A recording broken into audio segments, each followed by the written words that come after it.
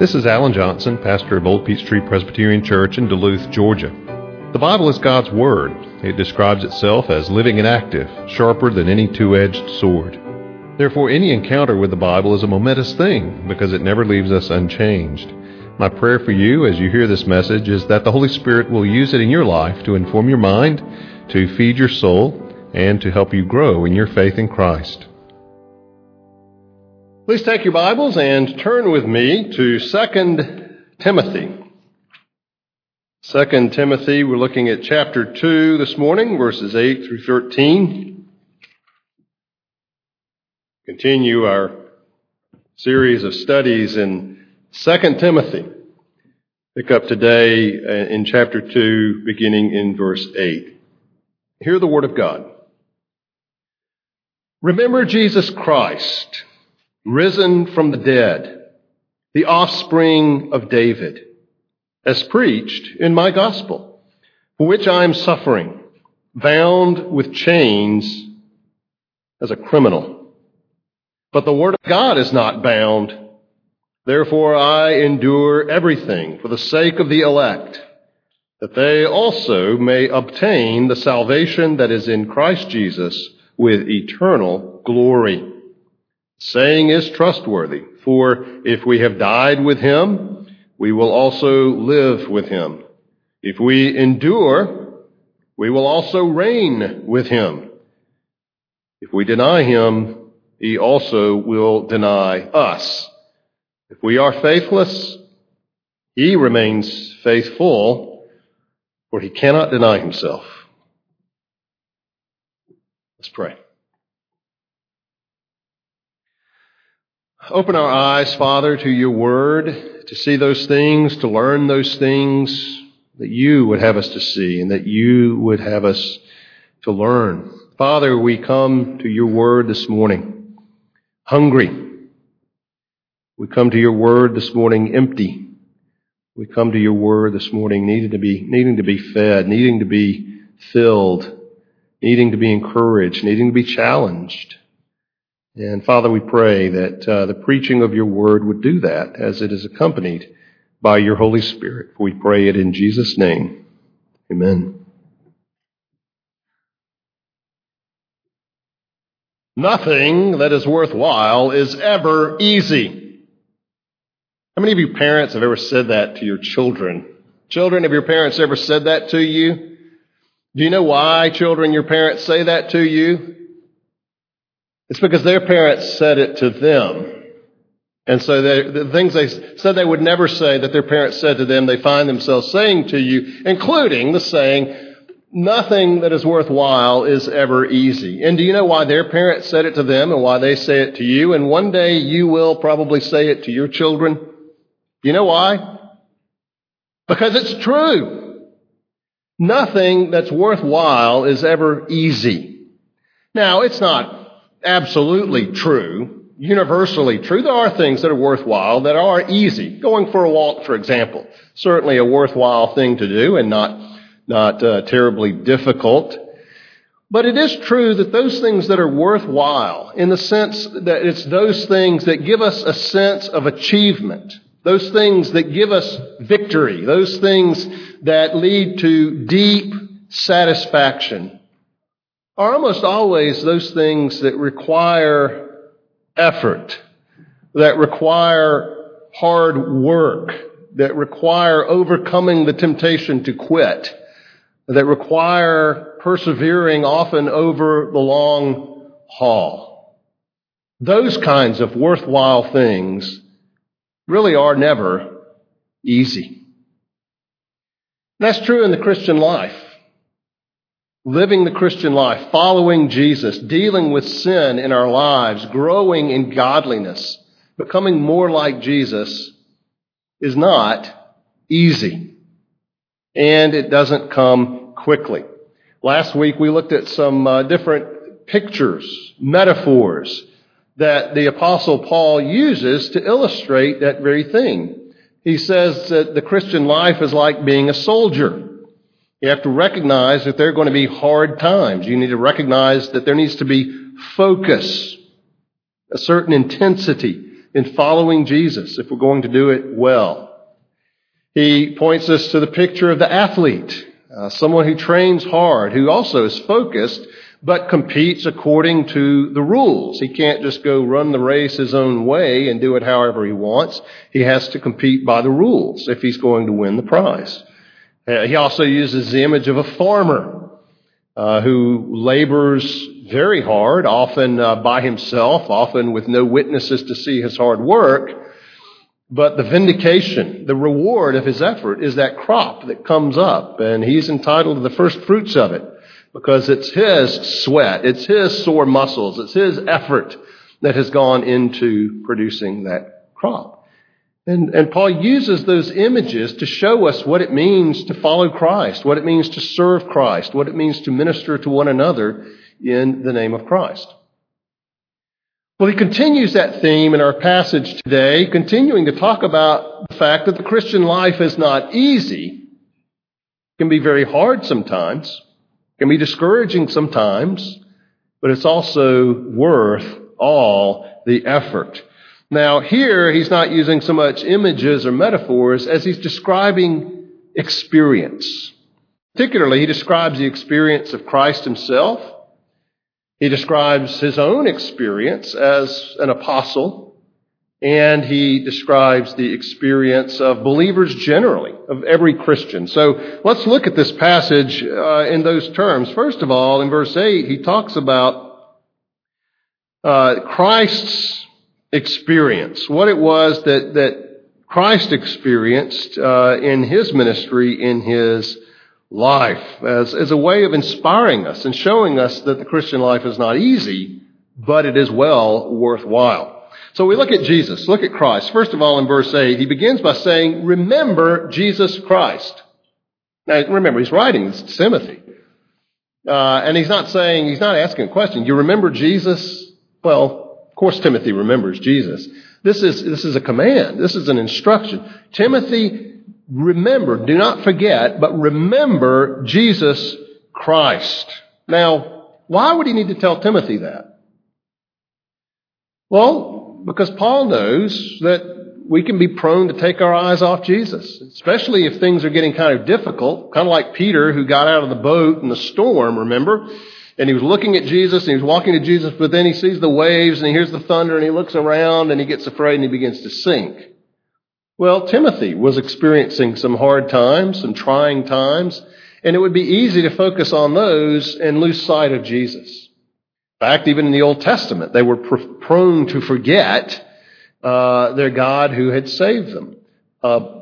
Moses warns them about this in Deuteronomy chapter 6. Even way back then, he said, now, when you go into this land that the Lord swore to give to your forefathers, Abraham, Isaac, and Jacob, and you go into this land, and you get these great and good cities that you didn't build, and you move into these houses that are filled with all kinds of good things that you didn't put there. And when you find cisterns there that you did not dig, and when you have vineyards and olive trees that you did not plant, and when you eat and when you are filled, take care that you do not forget the Lord your God who brought you out of the land of Egypt, out of the house of slavery. Now there, the concern was that it would get settled in the promised land, things would be good, and they would forget about God. But it can work the other way too, that we get so caught up in difficulties that we begin to forget the Lord who saved us. Israel forgot. We tend to forget. In fact, John Stott has a great warning. Let me just read it to you because he words it so well. He says, even so, the church has often forgotten Jesus Christ, absorbing itself instead now in barren theological debate, now in purely humanitarian activity, now in its own petty parochial business. We tend to get focused on other things. He's right. Now, theological activity is good, not barren theological activity, and Stott would acknowledge that. Humanitarian activity in the love of Christ is good. He would acknowledge that. And certainly the church has to tend to its own business within, but the tendency is we become fixated on these other things, maybe good in themselves, and begin to forget the whole reason we're doing it. The very heart of the gospel, Jesus Christ himself. Jesus knew our tendency to forget. That's why he gave us the Lord's Supper.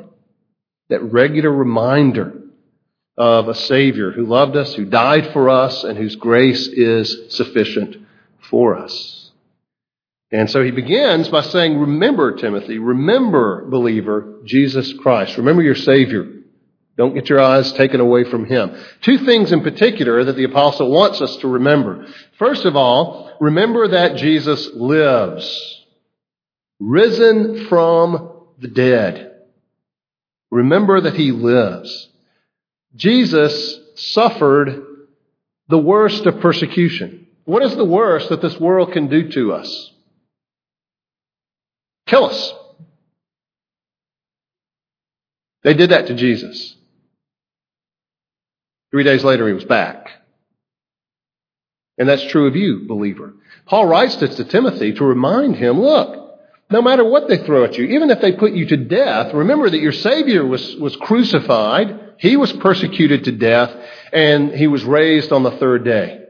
He's defeated death. The worst they can do to you ultimately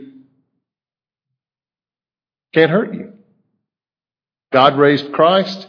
God can raise you, and he will. You'll be with him, your soul, and he'll raise your body when he returns. So remember, Christ is the victor over man's persecution, and we in him. And he writes that to Timothy.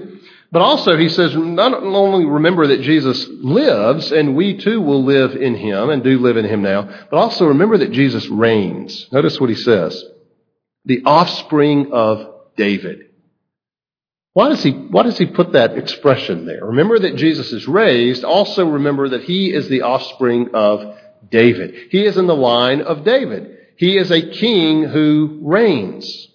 So two things to remember when things are not going well. One, even the worst this world can throw at you ultimately cannot hurt you because we serve a risen Savior. And even as we live in this world, we live under and serve a reigning Savior. Life is not out of control. It may appear to be from our point of view, but our Savior reigns and our Savior is in control. Timothy needed to know that. You and I need to know that. Christ's experience teaches us those things. So let me ask you this, Christian. Where in your life right now have you forgotten Jesus? Where have you taken your eyes off of Jesus? Maybe it is in the face of death. Fear of death or concern of death for you, but maybe even the experience of the death of those you love or somebody you care about. Well, we need to recognize that Christ has defeated death. We need, especially in the face of death, not to take our eyes off our living, off our risen Savior. Far too often, though, we tend to take our eyes off Jesus, not so much in eternal matters like death, but just in the smaller day-to-day practical matters of life. Where have you forgotten not only that Jesus lives, but where in your life have you forgotten that Jesus reigns? That he is our sovereign king, and not just ours, but the ruler over this world. That there's nothing that happens, not only apart from his control, but ultimately apart from his decree. So, where have you forgotten? Where have you taken your eyes off Jesus? We need to remember that he lives. We need to remember that he reigns, just as Timothy did. Paul reminds him, and he reminds us of those things. So Christ's own experience teaches us that the Christian life will not be easy. Christ's life was not easy, but worthwhile, yes. Second, Paul's own experience as an apostle. Paul says, remember Jesus Christ, but then he also says that this is the same Christ he preached in his gospel. Verse 9, he tells us of his suffering, for which I am suffering, bound with chains as a criminal. Now, Paul is always very upfront about his condition for the gospel, and he certainly is with Timothy here. He refers to the gospel, he says, for which I am suffering. This is not going through the motions. Paul is suffering. This is hard for him. And notice, he says, I'm bound with chains as a criminal. The word there is an evildoer. The only other time this word occurs in the New Testament that Paul uses here of himself, that I am chained like some sort of malefactor, like some sort of criminal, like an evildoer. The only other place that word occurs in the New Testament is of the criminals crucified with Jesus. And Paul says, I'm suffering, I am in prison, I'm bound in chains like an evildoer. Now, why was Paul in prison? Well, for his testimony for the gospel, for preaching Christ. And yet, in the eyes of the authorities, that is an evil thing. And he is in prison for it. We need to recognize that as believers, we may serve and we may live and we may do with the utmost good intentions, benevolent motivations, and the world may see you as an evildoer. It did Paul. He says, I'm chained here like some sort of common criminal. Paul's life was hard. Was it worthwhile? Absolutely. We're benefiting from it here today in this letter that he wrote from prison to his disciple Timothy, and as it's recorded in the Scripture that he wrote for us. But notice what he goes on to say. I am bound with chains as a criminal, but the Word of God is not bound. It cannot be bound. It cannot be stopped. God's people might be stopped. Individual soldier of the cross like Paul might be chained up in prison. But the gospel is never bound. The gospel continues. And so he's encouraged by that. He's motivated by that. And not only is this, he tells us here of his suffering, but his purpose in suffering. Notice what he says in verse 10. Therefore, because the word of God is not bound, therefore I endure everything for the sake of the elect, that they also may obtain the salvation that is in Christ Jesus with eternal glory. I wish somehow God would just put in me, in my heart, that same zeal, that same compassion, that same fervency, that same sense of lostness for those who are outside of Christ that Paul had. Pray, Lord, cultivate that in me. Paul says, I endure everything. I'm willing to be chained up. I'm willing to be beaten and left for dead. I'm willing to be mocked. I'm willing to be, contradicted. All of this. I endure all this for the sake of the elect. Those whom God has out there that he is going to draw to himself, and he is going to draw to himself through my preaching, through my ministry, Paul says. Through yours too. Paul was very conscious that there were those out there who were God's elect that God was going to save. And he was going to do it through Paul's suffering, his purpose there. Now, when he talks about I endure everything for the sake of the elect, we tend to think suffering as a result of trying to reach the elect. And that is part of it. Because of his missionary efforts, his gospel efforts, he suffered. That was a consequence of it. But I think underlying that is not just consequence, but cause. That it is precisely Paul's suffering that is a way of reaching the elect. Now, Paul speaks to this in Philippians chapter 1. In verse 12, he writes to the Philippians, also writing from prison in Rome. He says, I want you to know, brothers, that what has happened to me has really served to advance the gospel, so that it has become known throughout the whole imperial guard and to all the rest that my imprisonment is for Christ. And most of the brothers, having become confident in the Lord by my imprisonment, are much more bold to speak the word without fear.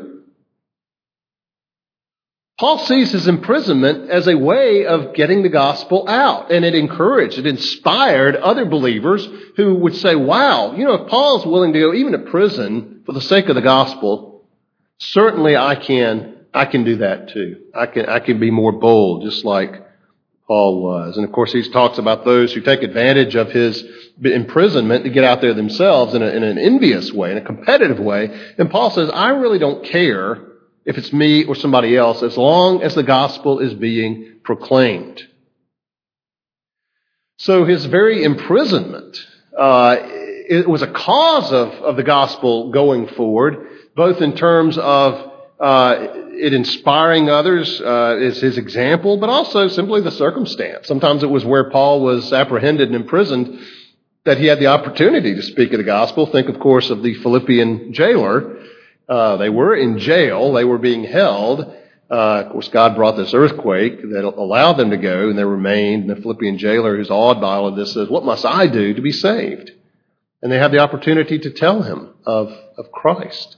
So whether it's the circumstance of being in prison or simply the example of Paul's willingness to suffer, it was a means of reaching, as he says, the elect, so that they also may obtain, also along with Paul and others, may obtain the salvation that is in Christ Jesus with eternal glory. Paul is willing to do this because he recognizes that as the elect are drawn to Christ, the consequences, the results are eternal. This glory in Christ Jesus, this salvation, this forgiveness of sins, this reconciliation with God, all of this, that will have eternal consequence. Everything we do that's legitimate, that God has called us to do, is important. Whatever the work is that God has called you to do and placed you in this world is important. It has significance. It is your calling, and you glorify God in it. But we also go back and think, what am I doing that will have eternal consequences? Well, doing your job well, whatever that calling might be, will have eternal consequences because God will honor that, acknowledge that, reward you for your faithfulness in that calling and in that place where He has put you. But Paul is excited about the fact that this suffering, as miserable as it is, will result in people coming to faith in Christ and enjoying glory for all eternity. What do we do that truly lasts for all eternity? Bringing people to Christ is one of them. Is it hard? Yes. Is it worthwhile? Yes. That's the testimony of Paul's experience. So we see from Christ's experience, see from Paul's experience as an apostle, that the Christian life can be difficult, but it is worthwhile. And then finally, the believer's experience generally. Look at verse 11. Paul says, the saying is trustworthy for, what saying? Well, the one he quotes. Well, he's not quoting Scripture. This isn't something from the Old Testament. Probably it was some sort of ritual or maybe part of a hymn, possibly a baptismal ritual or hymn that Paul is quoting. And when he quotes it, he says, this is reliable. This is true. This is trustworthy. It's not Scripture, but it is a trustworthy saying. And what is it? Well, it basically has two parts to it. It's a word to the faithful in verse 11 and the first part of verse 12. If we've died with Him, we'll also live with Him. If we endure, we will also reign with Him. To the faithful, we died with Him, we will live with Him. Now, died with Him is a tense in Greek that indicates a one-time event, which probably has to do with our dying with Christ, His death as our death, our dying to sin and to this life, and our being raised with Him through our union with Him in His resurrection to a new life. It's what Paul talks about more at length in Romans 6, right? Our union with Christ where we participate in His death and resurrection, which is why Paul can say we are new creations in Christ Jesus. But it goes on. If we died with Christ then, we die with Him each day. We read earlier, our New Testament reading that we read earlier, 2 Corinthians chapter 4. That's what Paul is saying. That's what he says about his life and his ministry, being in jars of clay. He says, we're afflicted, not crushed, perplexed, not driven to despair, persecuted, not forsaken, struck down, always carrying in the body the death of Jesus, so that the life of Jesus may also be manifested in our bodies. See, we did die with Christ then, and we were raised with him. But as a Christian, especially a Christian who wants to be influential in the lives of others for Christ, it does mean dying daily, a kind of death to our ambitions, to serving ourselves, even to our comforts, to our ease. You want a ministry like Paul's? Be ready to pay for it. Notice what Paul goes on to say, verse 11. For we who live are always being given over to death for Jesus' sake, so that the life of Jesus also may be manifested in our mortal flesh. So death is at work in us, but life in you. Serving Christ in a way that has an effect on the lives of others requires your dying that they might live. And so Paul is saying here, certainly referring to what happened with us in Christ, but also the outworking of that we die daily so that others might live. And not only that, he says, if we endure for him, we will reign with him. Again, verse 12, the first part. Notice the two parts. Die with him, live with him. Endure with him, will reign with him. It goes back to what he said that we need to remember about Jesus. He's raised from the dead and he reigns. Do you want to live with him? Be faithful. Do you want to reign with him? Endure for him. So a word to the faithful.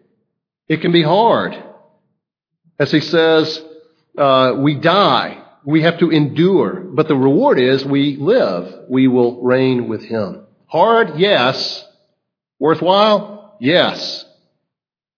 A word to the faithless. A word to the false. In verse 12b, second part of verse 12 and verse 13. If we deny him, he also will deny us. If we are faithless, he remains faithful. That may strike you as jarring. Is that sort of a hopeful note there at the end? Well, it's really not, because of what Paul adds, where he cannot deny himself. I think we need to take that negatively, because its parallel is he will deny us. If we are faithless, he remains faithful, for he cannot deny himself. Now, Paul probably has in mind here the words of Jesus where he says, whoever acknowledges me before men, I will acknowledge him before my Father. Whoever denies me, I will deny him. And when Paul says he's faithful, and the saying says he's faithful, he cannot deny himself. I think he's referring there to Jesus' warning that if we deny him, he will deny us. He's faithful. I think the point is not so much in the face of our unfaithfulness, but he's faithful to his own word, his own promises, his own warnings, his own character. He can't go back on his word. He can't act in a manner contrary to his own character.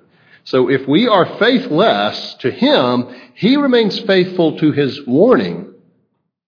He cannot deny himself. He can't just act contrary to what he has promised or to what he has warned. And so there is a word here to those who are false, to those who deny Jesus. Now, what if you're worried about saying, well, I should have spoken up for Jesus. I should have made it known I was a Christian. Did I deny him? Is he going to deny me? Well, the very fact you're concerned about it is good. Certainly something maybe to confess and seek his forgiveness for. After all, even Peter himself denied Jesus. And Jesus forgave him, and Jesus restored him. The point here has to do with your heart, of course. Is this a heart that may have denied Jesus but aches, that yields tears as Peter's did when he recognized what he'd done, the enormity of it?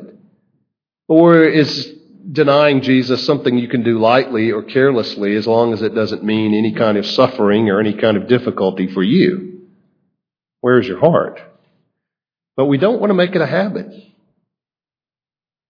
Don't want to make it a habit of denying Jesus, either actively or even passively by failing to be recognized and counted as one of Christ's own. Because this is a dire warning. He cannot deny himself. In exercise, there's that awful saying, no pain, no gain. The principle, of course, is if you don't press the limits at least a little bit, you're not going to gain anything. And that's true, although certainly you don't want to overdo that. Now, in the Christian life, that principle applies as well. However, I think it's better phrased this way: no cross, no crown. No cross, no crown. That, after all, was Jesus' experience. First the cross, then the crown. That was the Apostle Paul's experience. The cross, the crown. And dear Christian brother or sister, as a follower of Christ, that will be your experience as well. You will share Christ's cross. The good news is, and what makes it all worthwhile, is you will share Christ's crown. Let's pray. Father, we thank you for these words. And Lord, as Paul meant them to encourage Timothy, we pray that they would encourage us. I pray, Father, that they would encourage me to be faithful, to be willing to suffer difficulty, hardship, whatever that might look like, knowing, Lord, that in your grace and in your goodness, because of the victory of Christ, because he lives, because he reigns, it will all be worthwhile. You will see to it. We thank you for that. In Christ's name, amen.